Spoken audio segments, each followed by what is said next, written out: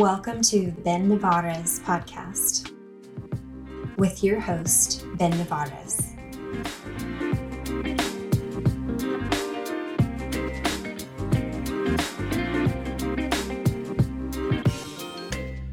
Sweet. We're trying a new setup. We're using the whole lighting and all the jams. So it's a learning process as we continue to add more stuff to it. Bro, I totally get you. I was like kind of scrambling on where I should be, doing this. I was contemplating whether doing it at like one of the um, conference offices at our gym, but I went ahead and did it here at home. I'm right in front of my wife's vanity, her makeup vanity. Nice, dude. I love that. So, things are looking good, but we haven't fully made it. Hey man, it's a hell of a long process. I mean, you just moved out there, dude. 100%.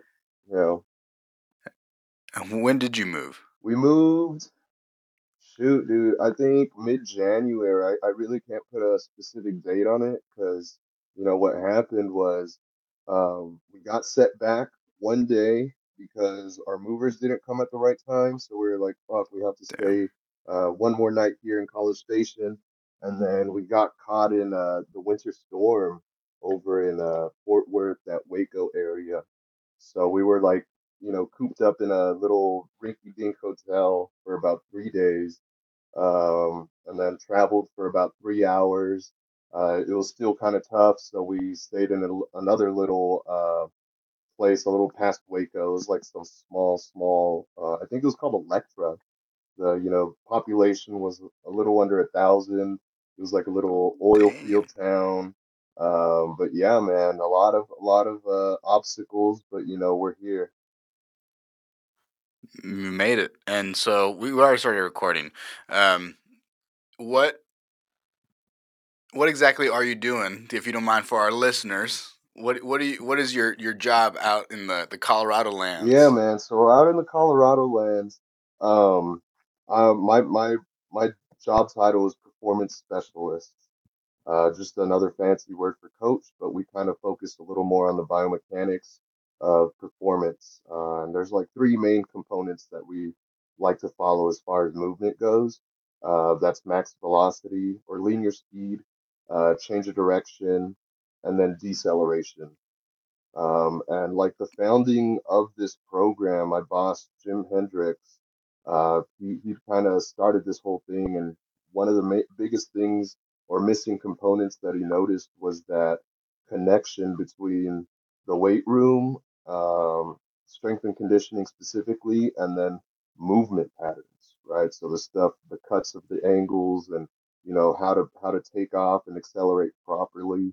It was just never preached. He said that like he would notice these coaches just really emphasizing on buzzwords, but not really breaking down the biomechanics. So I think that's one of the main reasons why he founded Elite Speed. So how much time do you guys have in the gym versus out on the field doing like these starting drills and deceleration drills and stuff? Right. So we kind of split things up. About 30 minutes of movement, and then we go into the weight room. But we only have an hour with these athletes, so we try to be really, really efficient. Why do you only have an hour?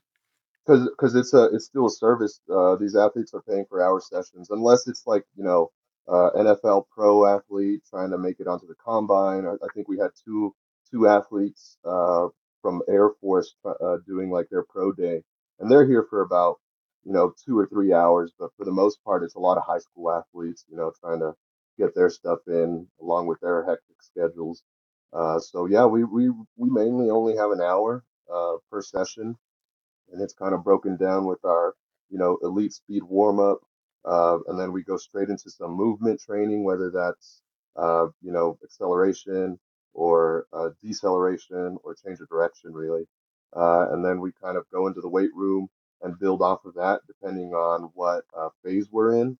And yeah, so we kind of try to be really efficient with our programming. So that's where you see like a lot of our French contrast method training going into play, or for those people looking for, to gain muscle mass, we would kind of jump into German volume training, which is that 10 by 10, and that kind of takes the whole hour itself. So it really depends on the athlete and what their goals are.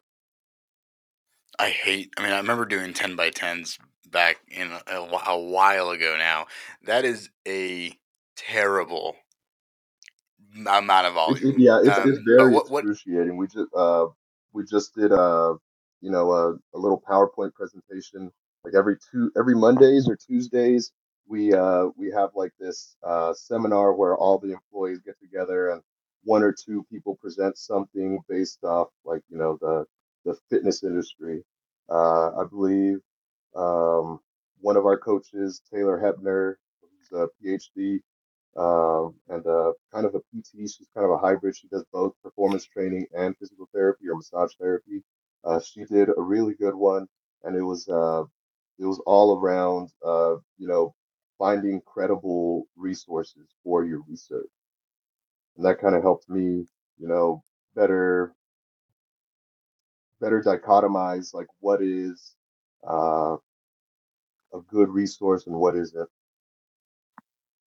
so what's the answer? How do we find good Ooh, resources, that's Caleb? tough. Well, one of the kickers, is this exercise science industry is a very, very young science, compared to biology or physics. We're still very, very young, so there's a lot of you know, salt, you know, there's a lot of taking things with a grain of salt and, finding things out for yourself, which kind of sucks. There's no, actual way to, you know, see if this theory or that theory is like actually tried and true since there's so much minutia in this industry.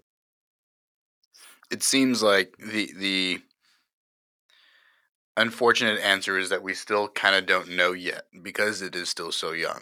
And so everybody is out here with their own methods, and a lot of different methods work for different people because there are so many different stimuli acting on that human or that project.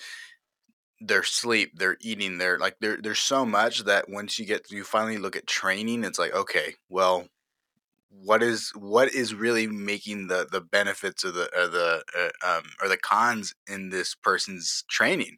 uh, it's a The more that I talk to people in this industry, it's like there's a lot of ambiguity around how do you find good people. It's like, well, we kind of don't know yet, and but it's there's not like a I feel like people aren't super apt to say that because we are. I think it maybe sometimes can lose confidence in a client or in a group of individuals, but I think it's like we don't know, but we think we know these things, right?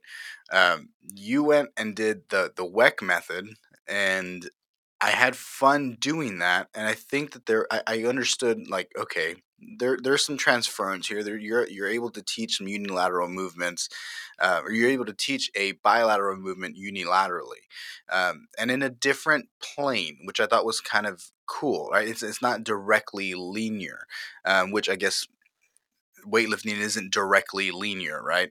But it is. It was a really cool method and very different from your traditional training methods. How did you find the WEC method? Right. So, WEC method, I found coincidentally through my old my old mentor, or he's still my mentor. I don't want to say old, 'cause, I really haven't burnt any bridges, or at least I've tried not to. But I was referred to David Weck through Eddie Enriquez. He was one of the people there at that seminar. He had been running Camp Elite for almost 20 years. He'd been in the industry for Mhm. 30, so he was like, "Hey, come check this stuff out." Sent me an Instagram post. You know, today's marketing is so different. So I guess it was kind of word of mouth. I actually found out about WEC a little bit after I found about Alex Canellis and his program in the Landmine University. So it's kind of a the landmine is a kind of a derivative of WEC methods, methodology, using the spine for a lot of movement and building power through the spine. Um, but yeah, Eddie Enriquez kind of put me on that. I went ahead and got certified myself, and that was back in 2020, in January 2021, and then Damn. a whole nother year goes by, and I'm back for some more knowledge. Got the level 2 certification from uh, Landmine U, and then they were doing like this duo certification where Landmine U level 2 was on these 2 days, and then the WEC method was like 2 days after. So they kind of did like a joint certification, which was pretty cool. It was a good opportunity. That is super slick. So are you using your like what is your two questions, sorry. So you said something about the French conversion there training method? Contrast. Contrast there. Contrast training. What is French contrast training? Right. So French contrast, it's one of the newer methodologies. It's basically an applied like form of training, with direct, like coming from post activation potentiation. So there's a lot of potentiation building up a lot of like potential energy, and it's kind of like a superset or a cluster set. You're trying to increase like your muscular performance after a specific muscle contraction.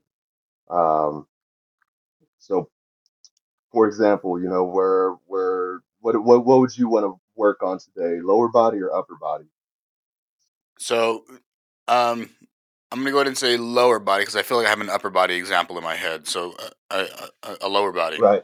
Okay, lower body, let's go a little more specific. Would we want to be unilaterally training today or bilaterally training? We know we need more unilateral training in my life, so let's go unilateral. 100%. So off the board, like unilateral training. The first thing on my list is sprinting, right? A unilateral movement. Everybody needs to learn how to sprint. Every athlete should be sprinting, even if they're, never using their legs. It just really builds up that, threshold to, push things past that next level. So let's kind of reverse engineer, right? Sprinting will be the last exercise that we do. We have two other exercises that we need to potentiate to make that sprint, feel way, way, way faster than what our, body actually moves like. So let's go ahead and throw in an isometric, a weighted isometric. So let's go ahead and say a Bulgarian split squat with a 3 second hold at the bottom, right? You got some weights in your hands, proper leg behind you, and now we're kind of in this lunge position, very, very similar to what, that sprint looks like, right? But we're just focusing on one leg at a time. So we do those isometrics. We do no more than 6 reps per leg because we're doing a lot of volume right now. So Yeah. those Bulgarian split squats with those 3 second holds at the bottom to build a lot of potential energy. We're going to go straight into, a jumping series because that's basically what sprinting is. You're just jumping from one leg to the other, but really, really fast and repetitive. So let's go ahead and go into shoot a single leg broad jump, right, to build a lot of power. So you do those Bulgarian split squats, legs are feeling, really, really strong, and then we kind of phase into a power movement in those single leg broad jumps, and then we go into that sprint. So, for lack of a better term, it'll feel like your legs right after those first two exercises going into that sprint, you'll feel your legs will feel like they're, brand new fresh legs, like you'll be running like a hot knife going through butter. That's something I tell a lot of my athletes, right? It'll just feel way more efficient because we've activated so many muscles leading up to that sprint. But yeah, that's kind of the basis of French contrast training. Okay. And so what are the time um what are the rest times between these three movements, right? Or between the two movements? Are they long? Are they short? That is See, that's very subjective. It really depends on like the athlete and their, if they're in an in-season, off-season training, preseason. For those who are in season, you would want the volume to be relatively high since they are in season and they should be able to perform multiple bouts at a time since they're, going into games or tournaments or, even playoffs. You really don't want to taper back as far as, you know, intensity goes because this is when they have to be in their prime. As far as resting in between sets, I know this is kind of a cop out answer, but you should be resting enough to perform that next exercise at your highest performance. That makes sense. I don't think that's a cop out answer. I think I think it goes back to what when we first said. It's like we're still learning as an industry, Right. right? Like it is a lot of it is so subjective because an individual's past training does influence their current protocol, right? Like if they have a higher workload, then they can have shorter rest times. They should be more prepared for that larger output, right? Hmm. So I don't think it's a cop out answer. I think it's a legitimate answer. It's a real answer that I think we see a lot in exercise physiology that I think to an outsider is like, well, that's not an answer. It's like, well, it is and it's not. Like my last podcast, one that just posted today, actually, um, or actually, this is probably like 4 weeks out, so like several weeks ago. I talked to Jason Tremblay, who is the coach for Taylor Atwood, and Taylor Atwood's the number one powerlifter of all time, regardless of a weight class, age, whatever. And we were talking about, um, oh man, I lost my train of thought. We were talking about being able to say I think it was actually Mike Tashir's podcast. It was talking about yes, there are dependents, and the answer, well, it depends, seems to be a normal answer. But if you know your client, if you are working with somebody, then the answer "it depends" is no longer a sufficient answer. That's no longer fair for the client. It's the fact that the coach isn't paying attention.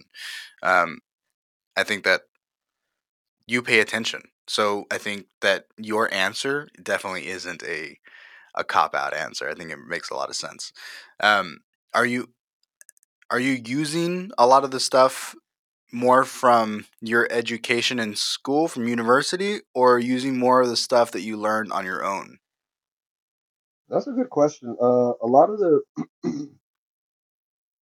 the ways I interact with my clients on a personal level does come from uh, my education, because I minored in, general business, so there was a lot of business communication there. Just learning how to persuade and appeal to your customer goes into play a lot, no matter what service industry you're in. Um, a lot of the, performance and strength and conditioning training, if you will, has come from my real life application of, working.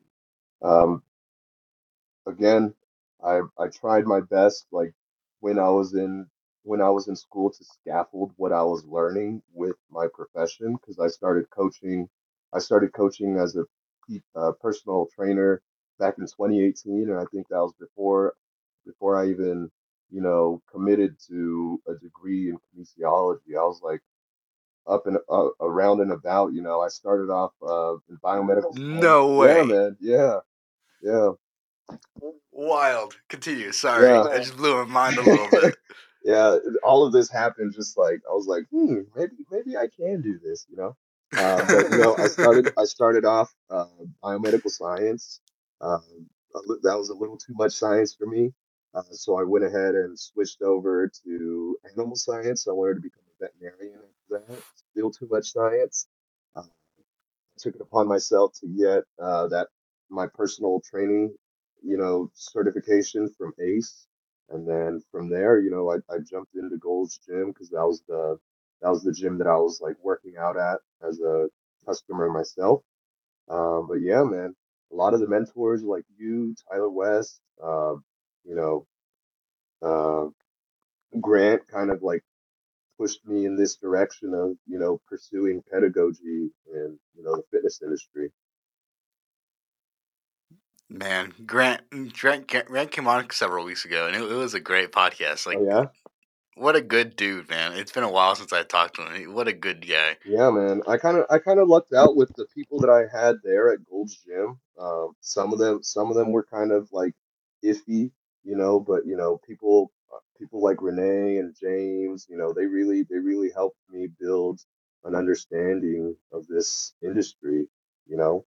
But yeah, I forgot about Renee and James. I forgot about both of them. I didn't really spend much time up there. I only had a couple clients. I think I only had like one or two, really, to be honest. And so I really didn't spend a lot of time. But it was a good group of people to be around with if you were open to learning, for sure. 100%. And I kind of like reminisce back on those days. I wish I could have shadowed a little bit more. Mind you, the greats that we had there, like Nick, Grant, Billy, Tyler, a lot of them had been there for a while, so their clients really didn't want people shadowing. I remember, Nick telling me that. I was like, damn, like, that's a missed opportunity. I could have learned something really well from there, but luckily, behind that PT desk when we're just like waiting for our next clients was where I, gathered a lot of, coincidental, information from those guys. I think one of the biggest things that stuck with me came from Nick, and he was saying like the idea of a perfect workout is like a moving target, because like you don't know what your client is feeling that day. You don't know if they just want to work out and just like let everything go, or they just want to talk. So really, really honing in on what your client wants from that day-to-day basis really, really helps you retain that client and build a good uh, relationship. It's less about you and more about them in that space, which I think is hard for a it can be. I think it can be difficult for somebody who's coming out who wants a performance based program, right? Like I love you, but today we got to work. Like it's a really fine line of wanting to keep clients and wanting to put your own goals on somebody else because you can see a potential. And a lot of times it doesn't matter what you see, which how do you deal with that? Like how did you deal with that? How did you um maybe not let your desire or goals to push somebody to their greatest potential and just meet them where they're at? Like how do you balance those things? I think one of the biggest tools that you could have is finding out what that person's why is. You know, do they want to lose X amount of pounds for this upcoming summer? Do they want to make a varsity spot?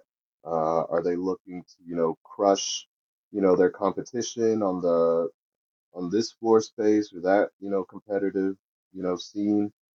Finding out what their main reason is of why they started things would really, and remembering why they started will, help you go a long way as far as persuading them to, get back on track.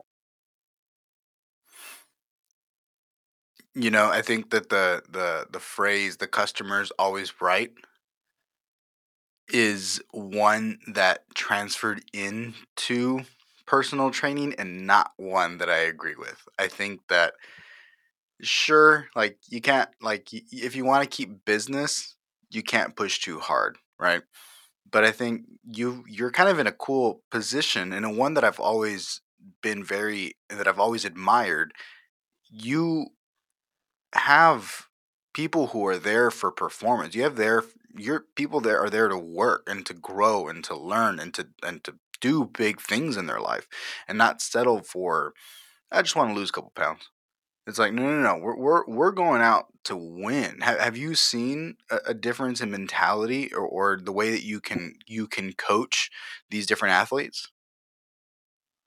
Yeah, as far as like performance training versus, general population, I found I found it really easy to, not easy, but there was just a better medium of, explaining to them why this is important because you could just, you know, relate it to their sport or, their competitive domain. And I think I first noticed that when I was with Cap Elite, Eddie and all. Um, we were just training young athletes. We didn't have a general population program at all. It was just for those athletes who wanted to get, faster, stronger, and more, and have better agility. I'm kind of seeing that over here too at elite speed. Um, but mind you, at this time, the athletes, those high school, middle school athletes, they could only come early in the morning or after school, In the middle is when you have to appeal to those general population athletes who have, a 2 hour lunch break and get in for a quick lift.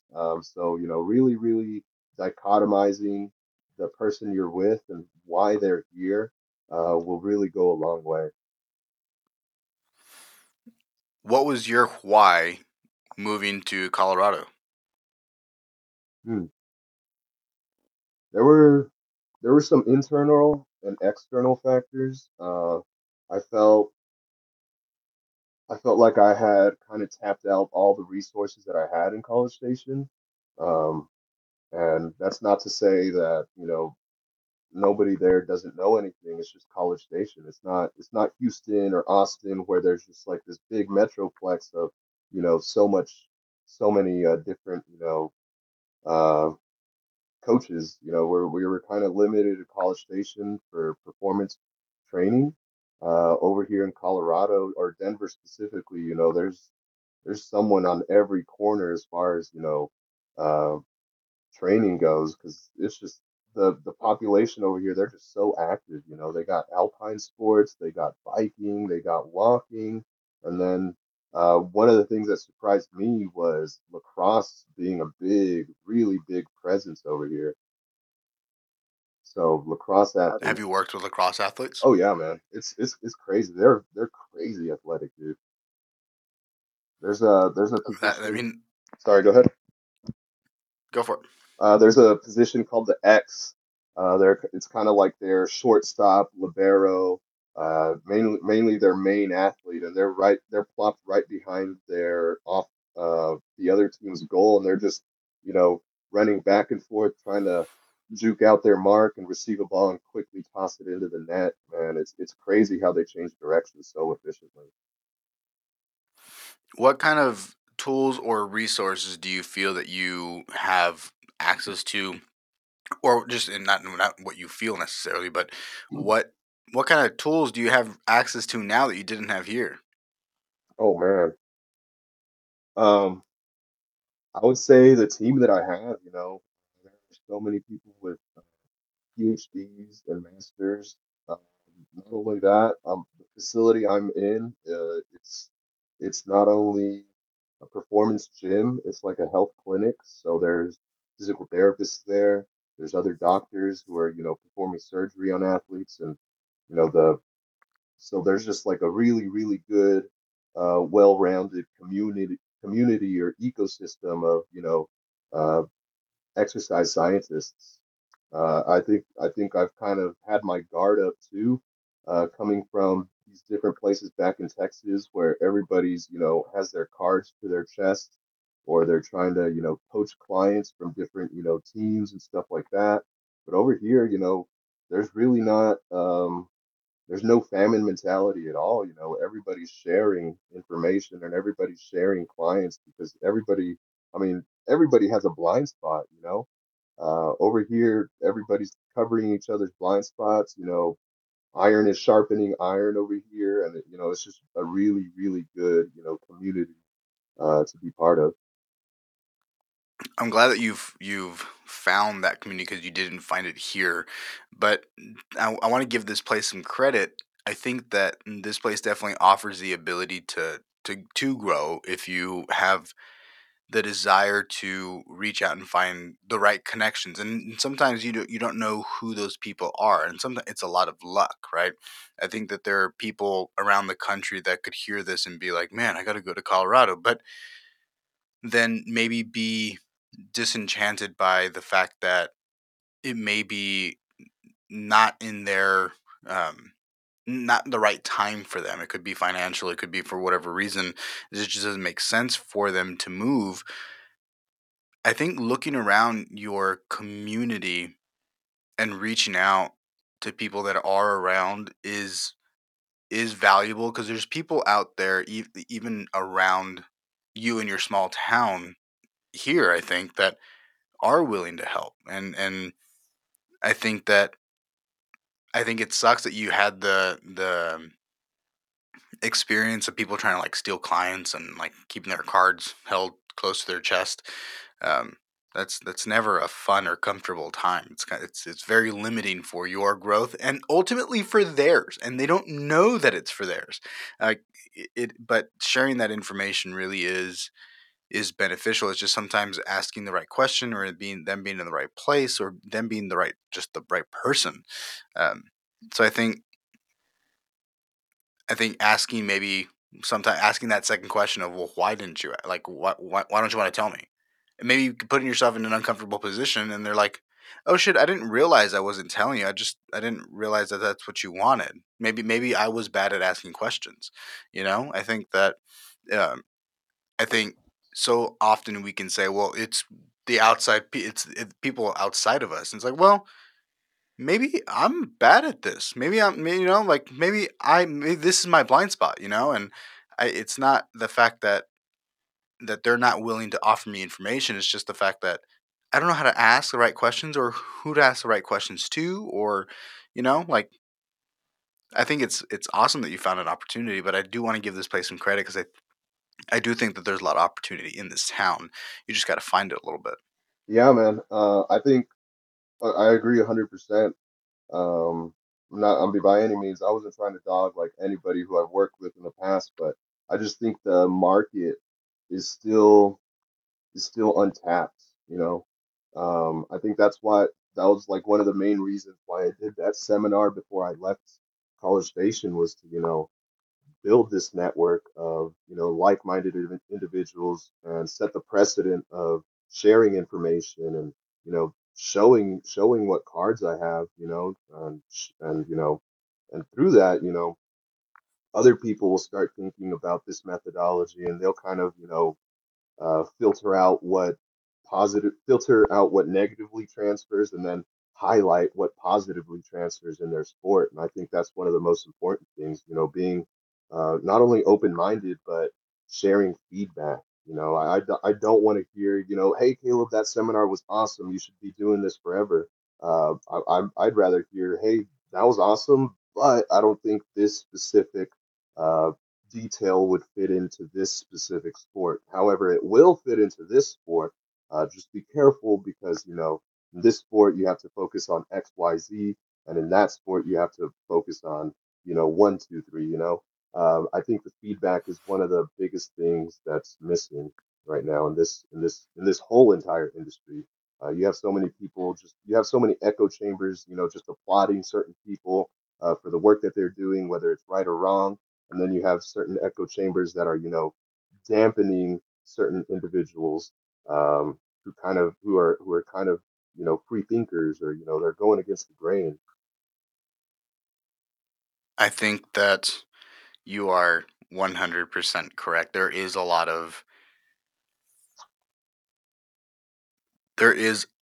constantly a lot of people either gathering around specific mentalities, but I think that sometimes, like, it's scary to speak out, right? It's scary to like talk about your, like, well, I think that of this, right? I think that I don't know if this is the time for this, but I think your presentation, or your seminar, was slick. I think that it would be beautifully done for coaches who are coaching seventh and eighth graders, sixth graders, right? Getting kids started early and learning a complicated movement very early on in a pretty safe environment, like it's on a landmine. They have to really fuck up for something like come on guys, I guess boys are boys, kids are kids, I get it, but damn, you gotta mess up, you know. Yeah. But it gives the coach control of the environment, and it keeps the kids safe. And I think that if we're trying to train power and long term, and you want to teach that movement because it creates a lot of power and ultimately a greater carryover from those movements into most sports, then teaching them the unilateral movement is I think awesome. Um, and then you can progress them into learning it bilaterally, right? It gives them a foundation, a really, really cool foundation that's applicable in multiple different ways. I think that as time went on, you got more comfortable in that space.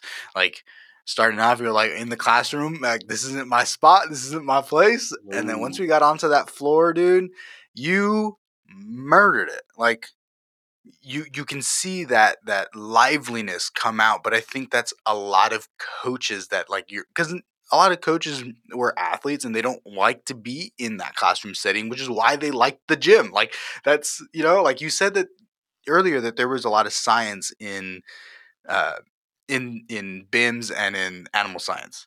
There's a lot of science in exercise physiology. Like you're looking at biomechanics, you're looking at physics, you're looking at anatomy, physiology. Like you're looking at these pretty intense systems, and then trying to apply those things to somebody and communicate those things in an individual that is like, huh? Like you can't keep their attention. Yeah. Like it's it's an insane like combination. I think it's one of the most complicated professions and undervalued. It's like you have this extreme knowledge and then this ability to communicate and then apply and then see a bigger picture and then be so reliant on an individual that there's pain to be there, and they could like it or not. They could like you and like love to listen to you, and then you say the same thing that the next guy is saying, and they get it from you and not from him, or vice versa. Like it's hard, man. Like I don't think you should cut yourself short in that space. Like you chose a difficult route, and you're doing some big things. I think it's fucking badass. You're doing things that people would dream to do. When it's kind of insane. Like do you grasp that? Like do you realize like how insane it is for you to be up there training these athletes? Like I do see the opportunity that has been presented to me, and all the opportunities, and I'm very, very, very thankful. But yeah, man, like it's just still astonishing that a really, really professional elite speed company is putting their trust into someone like me who's only had 5 years in the industry and who just moved here. It's very humbling. All of these great, great minds and intellectuals, willing to hear what I have to say, despite me being like one younger than them in both my age and expertise. So just having that really, really good community is still just it's mind blowing, man. It's night and day to compared to who I've been with. But yeah, man, it's really mind blowing. Um, as far as being in that classroom and teaching, yeah, I definitely have to work on that. I feel like my personal skills in the weight room, interpersonally and intrapersonally, are really well. But as far as like explaining something in the classroom, man, that's definitely where I have my struggles. But I'm working on that. I really do have to put myself out there a lot more, and get those reps 100%. Hell yeah, man. So, um, what does it look like? How do you write training programs for these individuals? Do you feel like two questions? How many clients do you have? As a preface question, how many clients do you have, Currently, where I'm at, or do you see? um, I want to say I have about 4 or 5, however, I opportunities, they give me the opportunities to, go out to other club teams. We get contracted and we kind of do the strength and conditioning programs for like volleyball clubs or baseball clubs, and that's where we kind of get to not show off who we are, but show the athletes what services we can provide for them, and it's just another great opportunity to pull in more clientele. Like this past weekend, I was able to work with the Colorado Rapids men's team. It was their not their main professional team, but like their team right underneath, and we're kind of stepping in interim wise because their main strength and conditioning coach got pulled up to the National League. So we're kind of filling in this March, kind of following their program, maybe adding in, a couple, glute activation, things for them because they have a lot of like hamstring injuries or, correcting little by little how they decelerate and then accelerate. But yeah, man, like just opportunity after opportunity. I think I'm working with maybe three or four different teams this month on a week to week basis. I think like Tuesdays, Damn. I'm traveling out. They're having me travel out to a baseball team.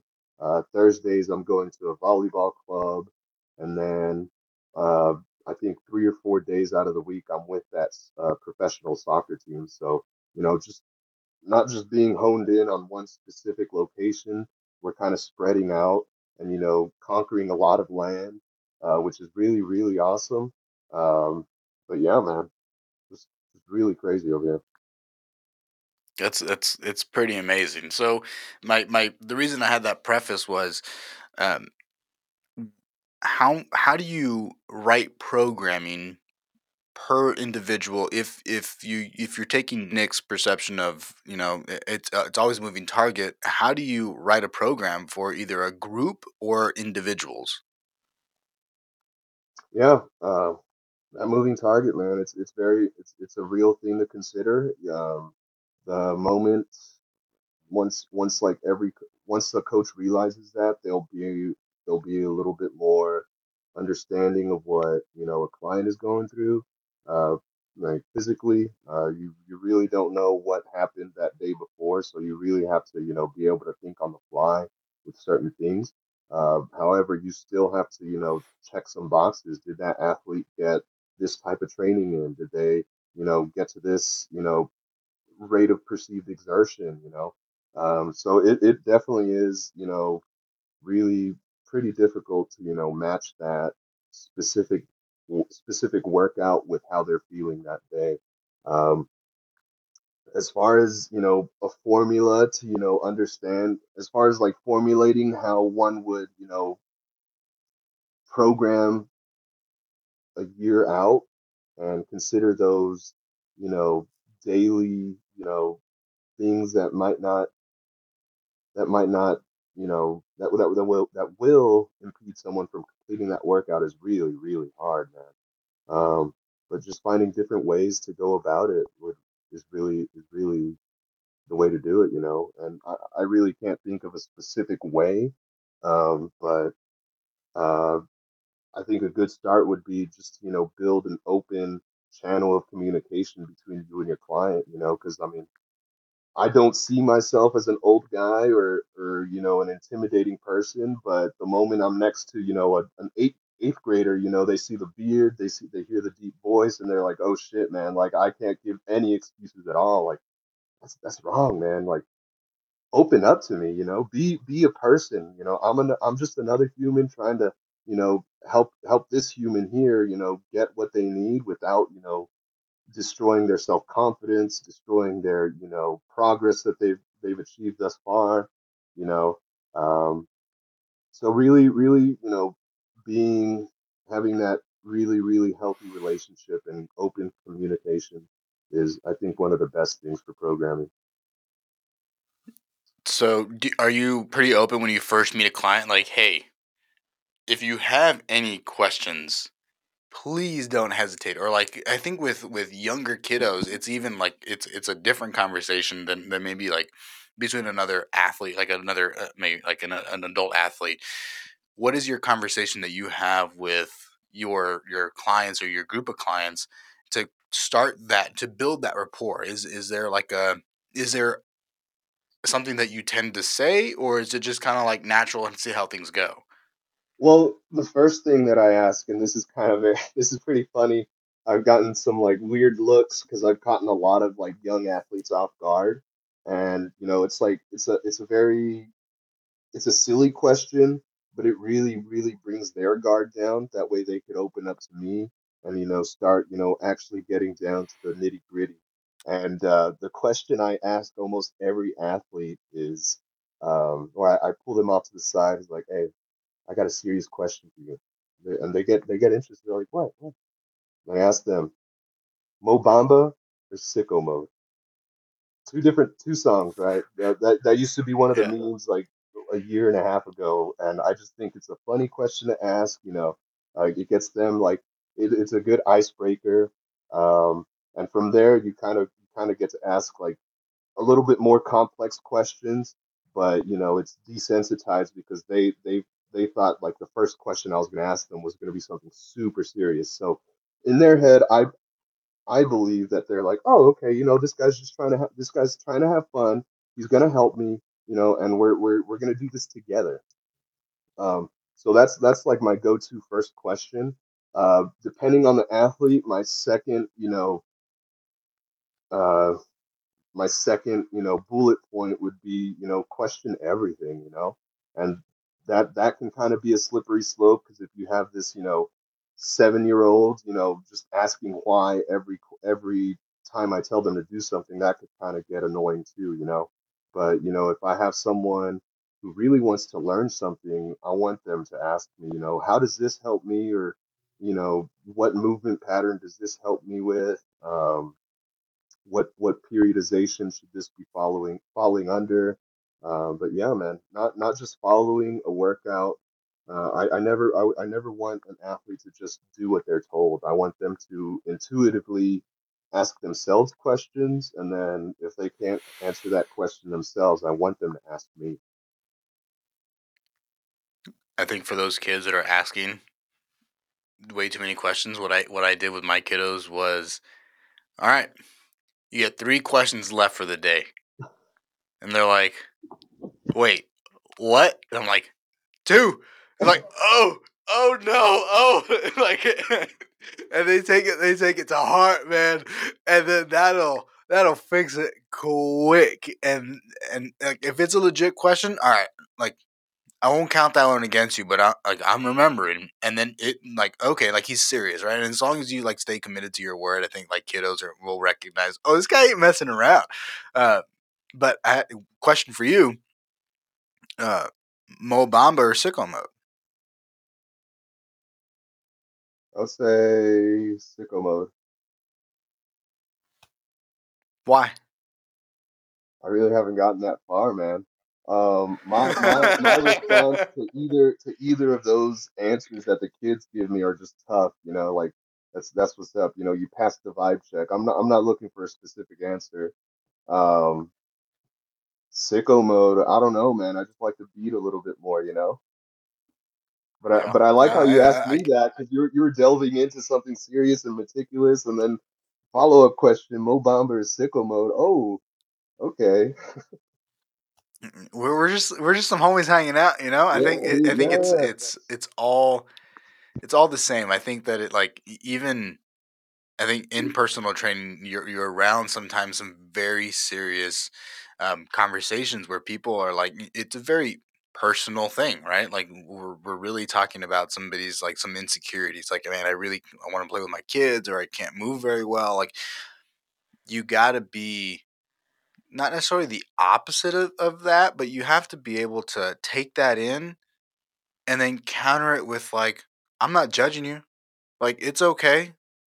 And I think that form of communication, I think just it makes everything lighter, easier, more casual, and then you can get back to you if you need to get back to that place, they know you can get there, and they also know that you can get to the opposite end and just man, dude, my fucking dog this weekend was like ate up my blanket, and man, like, and it's personal, it's fun, because ultimately that's what it's supposed to be. Like, if they're not having fun and you're not having fun, then man, dude, like, you know, It's like a long humanity. term, It's a humanity check, if anything.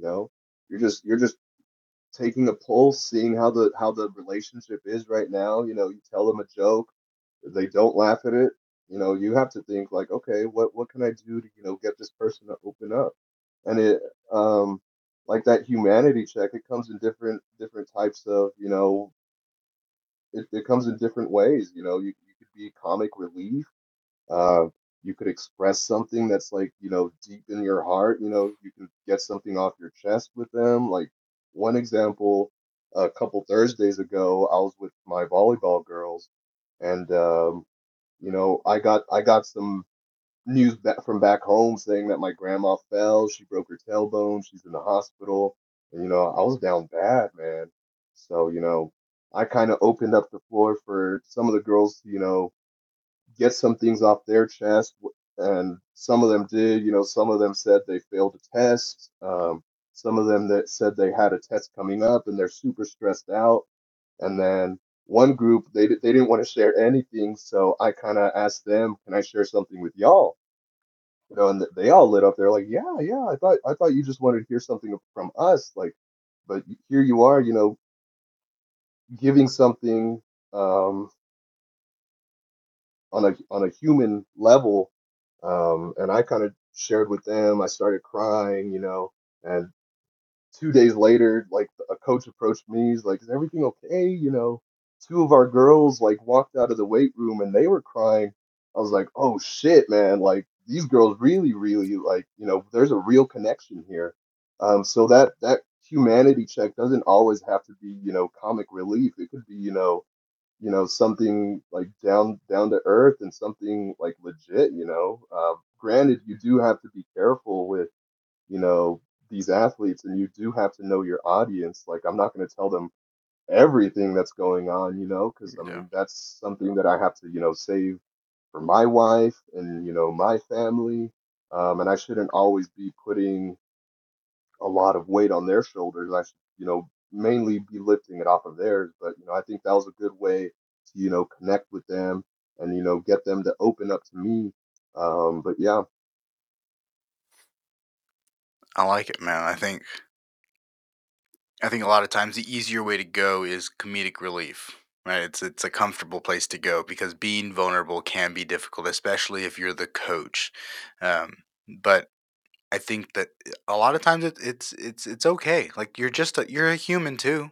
Like, there are people, you're people. Like, it's okay to mess up, and it's okay to be open about, like, oh, my bad, like, sorry guys, actually no, I did not mean to do that. Everybody, like, just give me a second, let's go ahead and talk about this real quick, right? Like, taking that break and just being normal. Like, you don't got to be this picture perfect person. I think Yep. Instagram kind of promotes that, unfortunately, but that's not the reality of what we're living in. 100%. Yeah. Admitting when you're wrong goes a long way, man, because your credibility is only your capacity to be, because capacity for credibility is not in your control. It's what your customers and athletes perceive. So if you're just that asshole who's always like not um not confessing when they were wrong, or not understanding an athlete when they're actually meaning this, it could deter, or it could deteriorate your credibility really quickly. And I think that we don't always know when we're wrong or that we did something wrong. So having a community of people that can call you out, that are like, "Hey, you could have done this a little bit better, uh, and this is how." Right? I think that there's that extra step of asking why, or telling somebody, "Yeah, hey, that really wasn't that great," and then leaving it at that, or being like recognizing that there was something that maybe wasn't as high value, and then adding that value, right? Hmm. Telling somebody, "Well, this is how you do that thing," and I think you're right. Or I'm gonna take a little while ago. You said it. Sometimes people want to keep that stuff close to their chest. And I think that people do keep things close to their chest, but I don't think that it's intentional all the time. I think that learning how to communicate is difficult. Like being able to sit down and talk to somebody in an effective way that's going to add value to their life and hopefully to yours, because you don't, as the person delivering the added value, you don't want to offend somebody or sound maybe not confident in your perception of what you think did not go right and how it could have been better. I think we put a lot of value in how somebody else is going to feel whenever they receive that information. And then also, we don't always value what we're saying to others. Like we ourselves, like we can recognize when something's wrong, but we aren't able to value our own correction of that thing, which I think is unfair for everybody that has that second thought. Nah, maybe I shouldn't. Why not? Like the worst case scenario is that they don't take your recommendation and then they don't get better because of themselves. Best case scenario is that you give somebody some value, you build a relationship, and then they're like, okay, like I'll make that change, and it's a ripple effect that every single one of his or her clients or people or whatever that they interact with, family members, anything, that little piece of that little nugget gets to ripple out and transform all those other people's lives. And so say something, say something. And I think it takes time to be able to build confidence to do that thing. It's not going to come in the first, not even when you're 21, 22, 23. Like it takes time to be able to communicate and tell somebody to do something when you only have 5 years of experience in living in this weird world we have, like outside of at being 18 or whatever it may be. Like you don't have that much time existing. Man, I'm going on some rambles today. My bad. I'm talking. Nah, yeah, I definitely agree, man. Time is probably one of the more valuable things on this earth. You could pay for a lot of things with money, and money comes and goes, but that time, it does not come back, you know. So what you could have said, sure, there will be another opportunity to say that same thing that you didn't say before, but I mean, internally, that value goes down because you know for yourself that you should have said it a while back, and now you're saying it now like if it's a chore, It's kind of a forced projection of what you're trying to iterate rather than when you have this really, really pure and, organic opportunity, you kind of wasted it because you were focused on how it was going to be received or how people might think of you. But time is of the essence, and if it's right to say, it's right to say. Intention does matter for sure. So if you have the intent of saying something because it's out of your heart, that weighs way more than saying something with the intention because you think that it was the right thing to say at that time, so I'm going to go ahead and just say it right now, like out of context or something like that.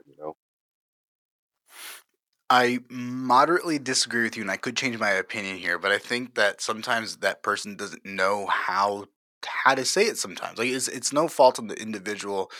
Maybe in the moment they didn't have the self confidence to say something because they themselves weren't confident in the fact that maybe they were right or maybe they were wrong. Like they didn't know, and they didn't want to like other people have expertise as well, and so maybe I might not agree with something that you're doing, but it could very well be the right thing at that moment for that client, for that person, for that event. I don't know that. And so sometimes we make a judgment call in the moment where it's, you know what, man, like they know that client better than I do.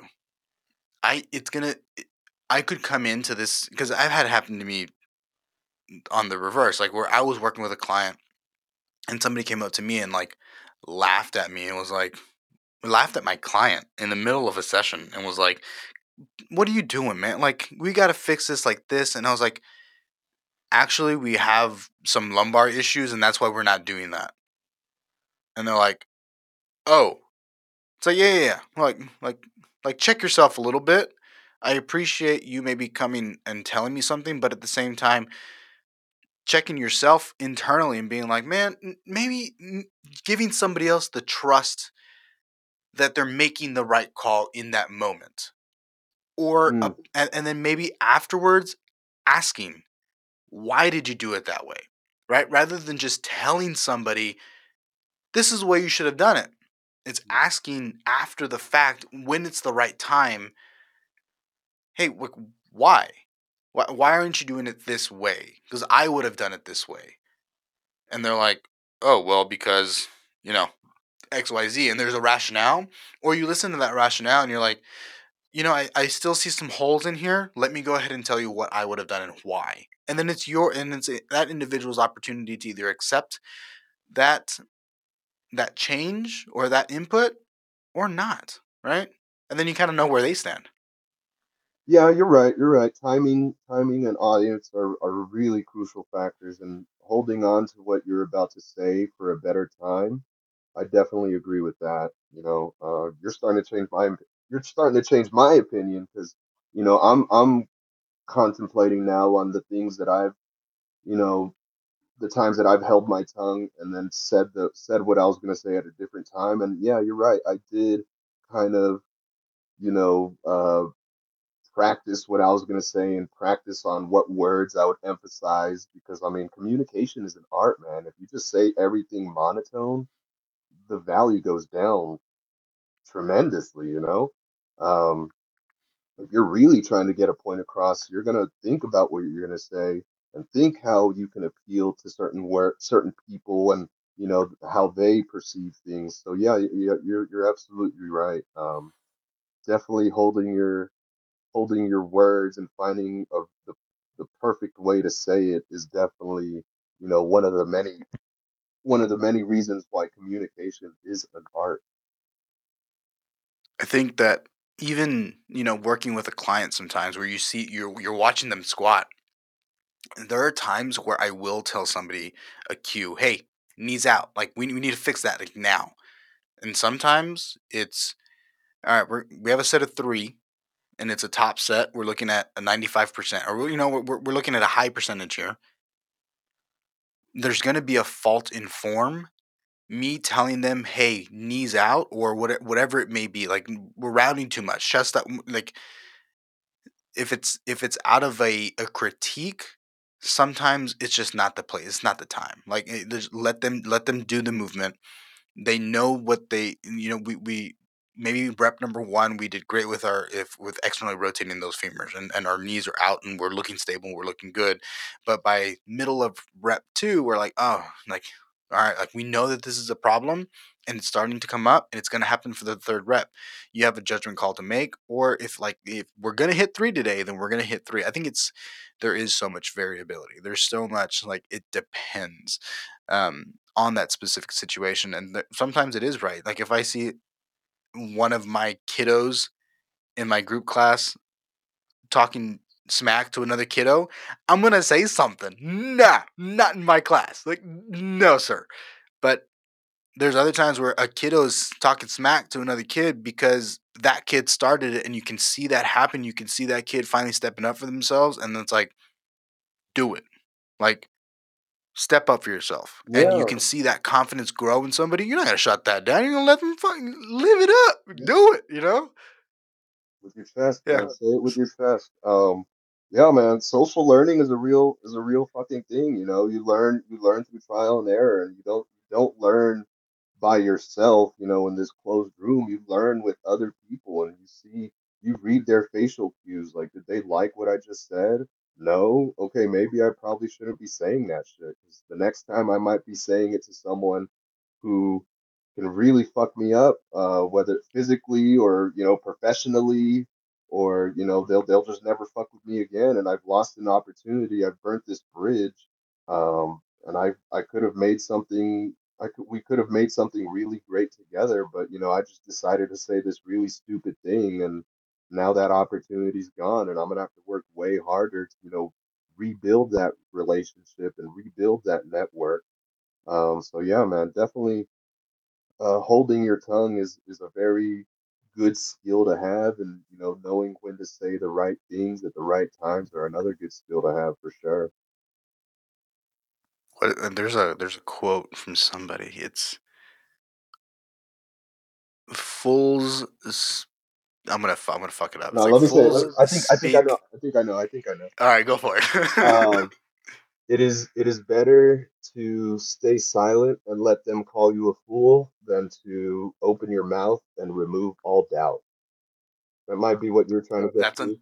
It might be on the same subject, but yeah, man, just keep your mouth shut until It's you on the know same what you subject. know. Continue. Sorry, my bad. I didn't mean to cut you off. No, no, no. I was just finishing. Like, yeah, hold your tongue, man. Like, have intent with what you're about to say, and know the possible consequences that can come from what you're saying, man. If the intent comes from like a pure place, then you have the upper hand because you can say, no, no, no, no, no, that's not what I meant at all. I actually meant this, and there's that level of, communication that's so hard to learn, right? Yeah. I think as personal trainers, as coaches, there's such an emphasis on communication that is learned more through the direct communication with the client rather than in school. They don't talk about how to deliver a cue or when to deliver a cue. It's all about the physiology. It's all about the science, the book, right? And there's like I think it's a safe place for even coaches to go and like, well, no, like I'm following the book, like we're doing the right program, but it's like, yeah, but your bedside manner, right, is another way to call it. Mm. Your bedside manner sucks. Like you got to work on that, and obviously what your bedside manner has worked. You've gotten to a huge spot, and so what kind of tools are you implementing to help you practice that form of communication, if any at all? You know, it's really hard to, practice some practice something that you've been, your whole life. My parents, have been in my life my whole life. My dad has taught me, how to not how to properly communicate, but the actions that you have do have absolute consequences. And I think that's one of the things that I've learned um, from my first competitive, recreation, which was chess. Chess taught me a whole lot, as far as, your actions having a direct consequence, whether that's something you said, something you do, something you plan for, or something you don't plan for. Like there will always be, a cause and effect for what you do or don't do. So as far as, practicing my bedside manner, um, I just really learned from the things that I've said. I try to think back on the bridges that I've burned, and the relationships that, are no longer relationships anymore. And I really, really try to learn from there and see what went wrong and see what could have gone better. I think do I think sometimes those relationships are just not meant to be there. Like that other person just didn't vibe with you, and it's okay to have some relationships maybe fizzle out. I think burning bridges is never a good idea, but I think it's also showing that you took a chance doing or saying something, standing up for yourself, and maybe it was wrong at the time, but it does give you some really cool, valuable information moving forward and how you can continue to build better relationships. Um, and I think having a wife helps with that. And you guys are you got to communicate about everything. Like that must be tough. Yeah, yeah, 100%. My wife, she checks me a lot, man. There's some things that I say that are just like pretty outlandish, and she says, "Hey, that won't fly in this setting," like. And she's really down to earth, man. She keeps me humble. She keeps me working hard. Um, and yeah, so she's been a tremendous help as far as, me developing professionally and then as a human too. I want to know what kind of stuff you're saying. You got to tell me after this podcast what kind of stuff Yeah, I that you can't say it on here, bro. say. Yeah. I so, mean, so what? everybody's entitled to their opinion, right? I'm not saying that I have crazy, outlandish, or extreme opinions. It's just like I might try to say something, funny, and you know, she might she might think it's funny, or she might say, "Hey, we're out in public, you can't be, talking about this or that." I get you. I get you. Yeah. I mean, you definitely have to have a filter at times. There's a right place and a wrong place, like we were saying a little while ago. What are your plans with this field? Like, where do you want to go? Where do you kind of see yourself being? Oh, dude, I told myself from the beginning, like a big a big staple of my, coaching philosophy is to, not settle into any dogmas or lines of thinking. I just want to be a free thinker first. And then from there, hopefully people will see that and how I'm just so open-minded and become like this, you know, griot of coaching, like a nomad, just going to this place and kind of helping them out on whatever they need help on. And then once I'm done here, once I left the place a better place than I found it, I can go over here and help these people out. But that's way, way long term, you know. Um, Currently, I'm just trying to learn as much as I can, soak up all the information that I can, because I'm still a baby in all this stuff, man. There's a lot of veterans out there that I don't even know about who I could be learning from. So right now at this time, it's just to network as best as I can, seize every opportunity that I have, because I ain't shit, bro. I am not shit, you know. So yeah, just I don't think saying that is fair to yourself. So I want to stop you there. I think that saying like I have more to learn is one thing. I think mhm. saying I'm not shit is something else because obviously you've done something right. Yeah, yeah. I just don't want to get consumed in my own ego, man. That's just a very, very scary thing. I've seen it. Um, that's probably one of the reasons why I left some of the prior places that I've been at, because they thought this program was just the upper echelon of programming. So when I say I ain't shit, I'm really just kind of trying to check myself and say, like, you still have so much to learn. I'm not trying to bring myself down or anything. I just really don't want to become one of those people that just doesn't want to listen to anybody else or is closed-minded. I get that. I get that. I think just the phrasing for me, I was like no like like I think a little bit of where we come from, right?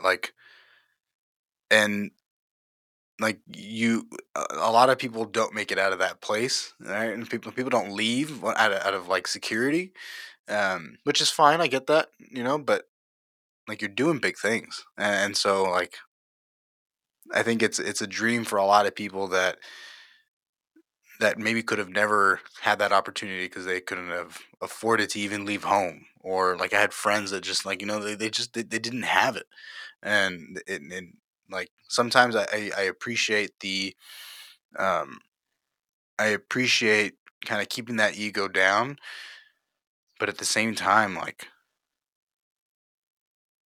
no one else is going to be hyping you up as much as you. Like nobody knows your story like you do. And I think I used to be very much like not really talk about the things that I've done, but then no one else is.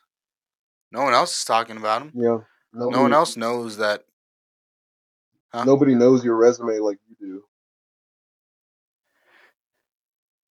I think I don't know. Maybe maybe I'm wrong. I very, very, very well could be. I could be wrong in 5 years. I realize that it was the wrong way to think.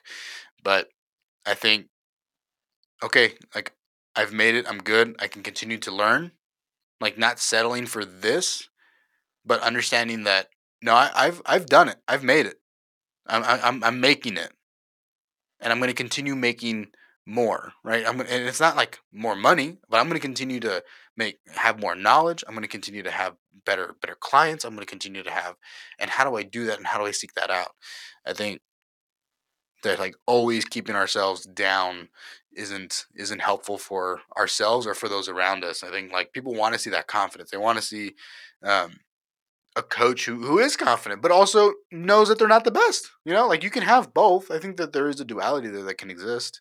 Yeah, how it comes down to a balance, like how much is too much self-confidence before it sounds like before it looks like someone being, grandiose or egotistical, and then how much humility is too much before it becomes, this person doesn't know what they're talking about, or they can't connect to a personal level because they're so focused on how they look, and they're so focused on, um, not saying the wrong words, or saying or telling a client what they actually need, because I mean that's one of the things that they've taught me here, man. Like, we are performance specialists, and to these parents we're kind of like doctors as far as, exercise and programming goes. Like, they're coming to us for a prescription and we're kind of writing it out and then giving it to them. uh, whether they take that medicine or not, it really depends on how we are perceived, on a credible level. Um, Case in point, you go to a doctor because you're sick.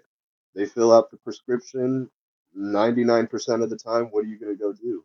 You're going to go fill out the prescription. You're going to take that medicine up until the instructions are telling you. Um, and that's because, that biology, or that, uh, biomedical science has been a science that's been here for a while, and it's tested and true. um, but, this exercise science model, it's a little bit newer, so people are kind of like skeptical, like, are you really trying to, give my daughter or son what they need, or are you just trying to, fill up your wallet, type of thing.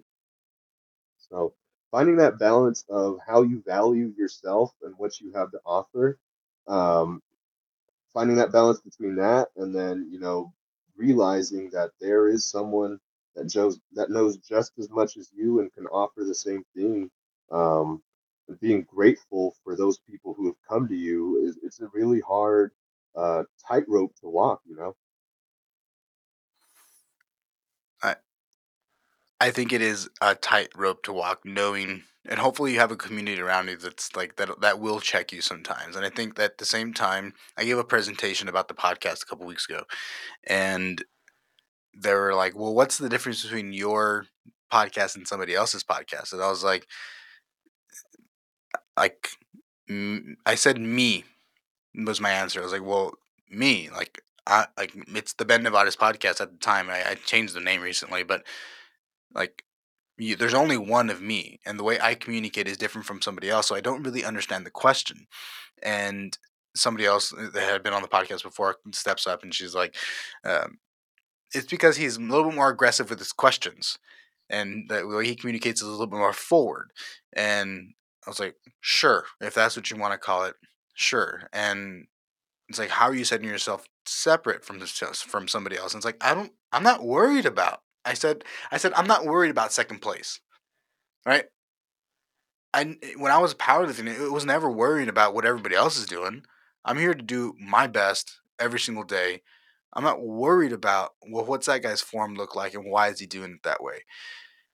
There's a time for that, but in competition day, I'm here to do my best. And it was seen very egotistical. And I can see that, but I think that at the same time, what if that feeling like, oh wow, this guy's a little bit, you know, egotistical or like too confident. If it brings out an insecurity in somebody else, doesn't mean that I should quiet my own values. Mm. Yeah, man. And Go ahead. no, go for it. I was just gonna say like that's really relatable to, the competitions in chess that I did. Like I'm not focused on what system uh the game next to me is using and whether they're winning or not. I'm focused on the system that I've, built uh a trust in. I've played these lines, and I know I have a better understanding of what can play out if I use my system, because that's the system that I've used most. I'm not going to try something new come tournament time, because that's when you get into serious trouble. That's when you come across the unknown, that you find yourself in different situations that you're not so familiar with, and you try to kind of just wing it, and that can kind of play to its own detriment. So kind of understand playing your own game, it should be your own focus. Not worried about what new openings or what new positions or metas are on the field right now. Just mastering your own craft and mastering what you can bring to the table and expanding upon that. Um, that doesn't go to say that doesn't mean like never ever practice any other system or any other model of thinking or communication. It just comes down to, practicing it on your free time when wherever the stakes are a little bit lower, right? You're not gonna, if you're a power lifter and you're so used to low bar squatting, but you just heard from someone else, oh, the high bar squat is where you could just add a little bit more percentage to your max. You're not going to try that come competition day. You might, practice and program for it leading up to the next competition, or a competition 2 years from now, and that's perfectly fine. But trying something new come, execution time, it never really hashes out the way you want. I think that your your clarification at the very end there is the most important part. It's not that you're not open to it. It's just there's a time to learn, and going back to the drawing board is extremely important. But it's time and place, right? And it's just competition day is not the time nor the place. Um, what what does it look like for you as a what does your day to day look like as a sports performance specialist? Like you show up. What does your day look like? Um, Administratively, or like holistically, or just like the performance coaching stuff, or like just an everyday life of Caleb type of deal. I want an everyday life with Caleb. Oh my God. All right. Well, every morning at the break of dawn, I climb the highest mountain over here in Colorado. I strip naked and find a cold spring and do my cold plunge there. Uh, Perfect, perfect. Nah, man. I've been really trying to focus on like my personal life too, and like not focusing on professional Caleb a whole lot. I just moved here. Uh, Caleb himself wears a lot of hats. He's a husband, he's a son, he's a brother, he's a friend. Um, he's also a coach who has a job and has to put food on the table and invest for the future. Um, but yeah, as far as like a personal life, personal day-to-day thing goes, I wake up is wake up at around like 5 a.m. so I could go do jujitsu in the morning. Um, from there, hold on, give me one second. So,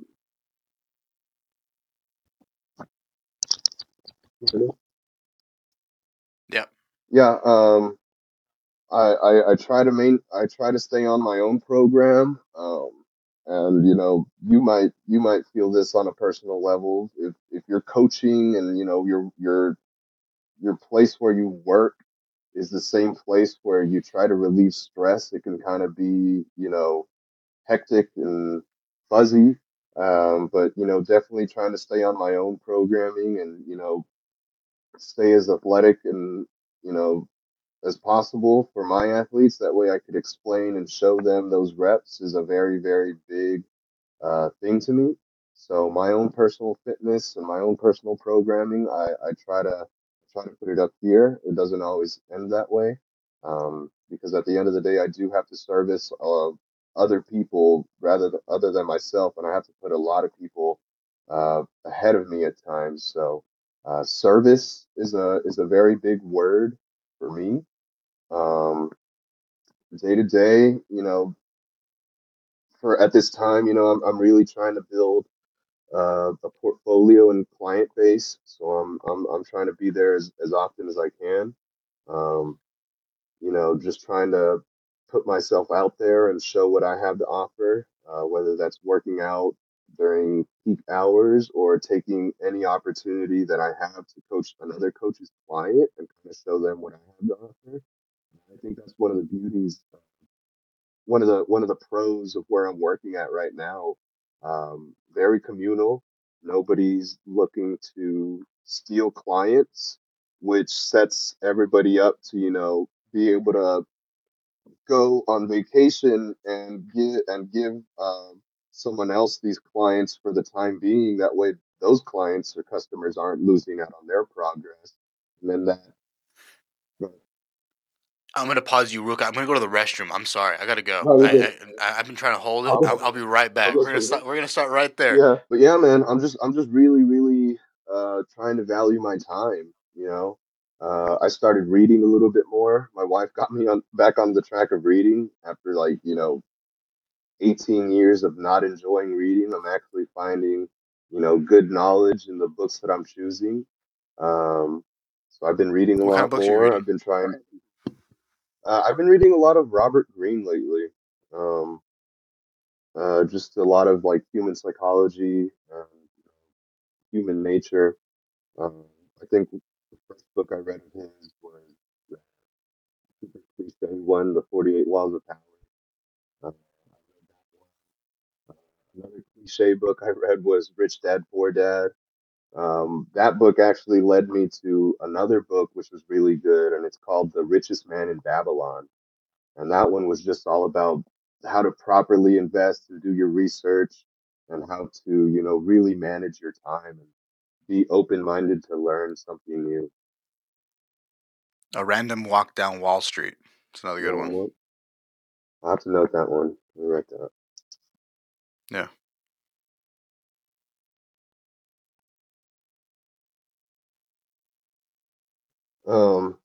Yeah, man, those Robert Greene books are pretty thick. Um, so that's the one that I've been. The Human Laws of Nature is the second Robert Greene book that I'm reading. Um, I'm about three-quarters way done with that. After that, I'll probably be reading Marcus Aurelius's Meditations, just so I could be, Mm.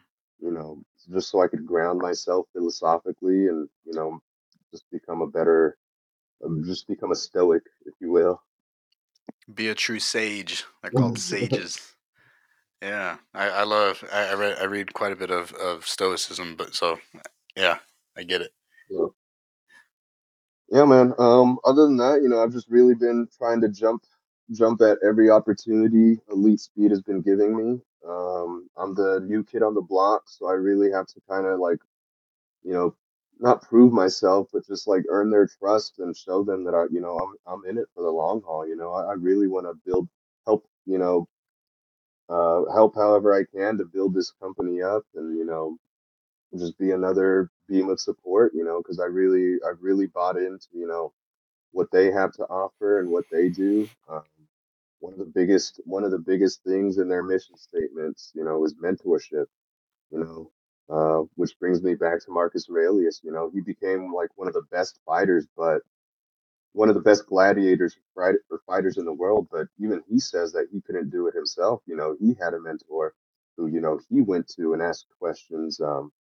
And he was just never, as far as I know, from what I've heard, he was never, too self-endowed, or he was never too grandiose. He was always humble, and he was always looking to learn something new from someone. For sure. What we're gonna sign off unfortunately here in just a couple minutes. What trying to figure out how to phrase this. What are some golden nuggets that you've been able to grab onto and use both professionally and or personally in your life, both in the three different I mean I would consider stages of your life, in growing up back down home and College Station and now over in Colorado. One of the most recent ones that I've learned while I was here in Colorado, um, came from my leadership manager. His name's Dustin Greenwood. He kind of has his own resume. You know, he was a bobsled champion. I think he competed for the national team or at the Olympic level. Um, he was telling me, you know, as far as coaching wise and your athlete receiving cues, like a cue is only as good as it lands on that person. So you really have to find different ways to explain or, uh, create different analogies that way that it clicks for that specific athlete. Because what you say for one athlete won't always, translate or be perceived the same way another athlete uh, perceives it. So just being this Rolodex of different cues for that same goal or purpose is one of the best ways to, properly get the client moving properly. Um, from my young ages, back at home, a lot of the things that I learned came from chess. I think one of the first things that I learned from my first coach, Monico Rodriguez, was that you have to lose 100 times to even have a chance of winning that first time, right? So you're not going to win every time. There will be learning opportunities in the forms of losses. There will be learning opportunities in the forms of those wins too, because there's the idea of a perfect victory is very, very, very rare. Even in your victories, you've made mistakes. So learning from your victories and then learning from your losses are is something that I've carried with me throughout my whole life, man. It's something I really try to hone in on um, in that human laws of human nature book. I'm learning that men have this tendency to, beat their chest whenever they win and are victorious, and they tend to, shift the blame onto something else or find different avenues to shift the blame whenever they fail or come short. Um, Inversely, women they look to thank other people and in the times of victory, and then they reflect on themselves whenever they face defeat. So I really think just being grateful for the opportunities that you've been given are important, uh, just as important as thanking those who have been a part of your success story, and then also reflecting on what could have been better internally in the face of those defeats. That's a big one. I One of like that them. one a lot. That's probably one of the most important ones to remember. Yeah, I always say nobody does it alone. I would not be here yeah. today if I try to do it alone. No, it definitely takes a village, man. And I don't think I would have been able to land this, profession if it weren't the people back at home, whether that's my hometown or back in College Station. A lot of people, got me to the point to where I am today.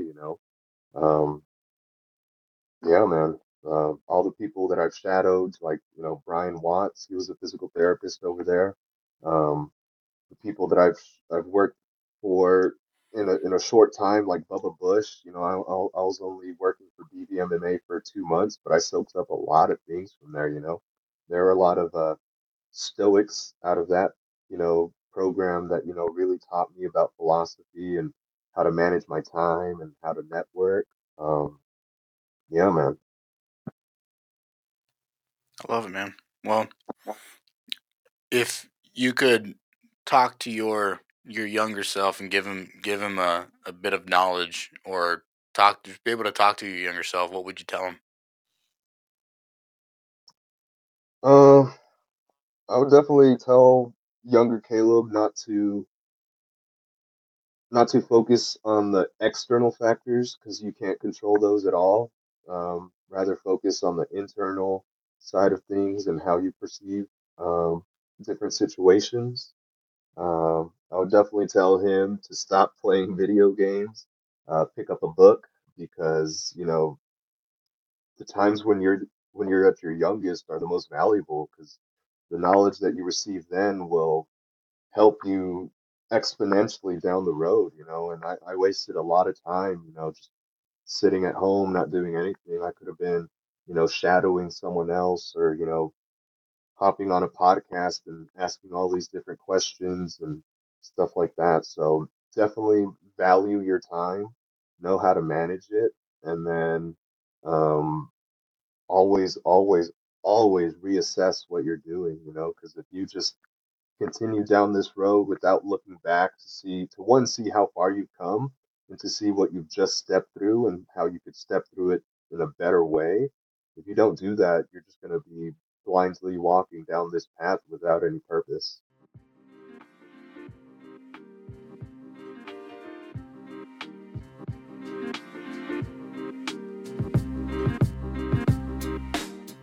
Thank you for listening to the Ben Nevados podcast. Check us out on iTunes, Spotify, and all other major podcast hosting platforms.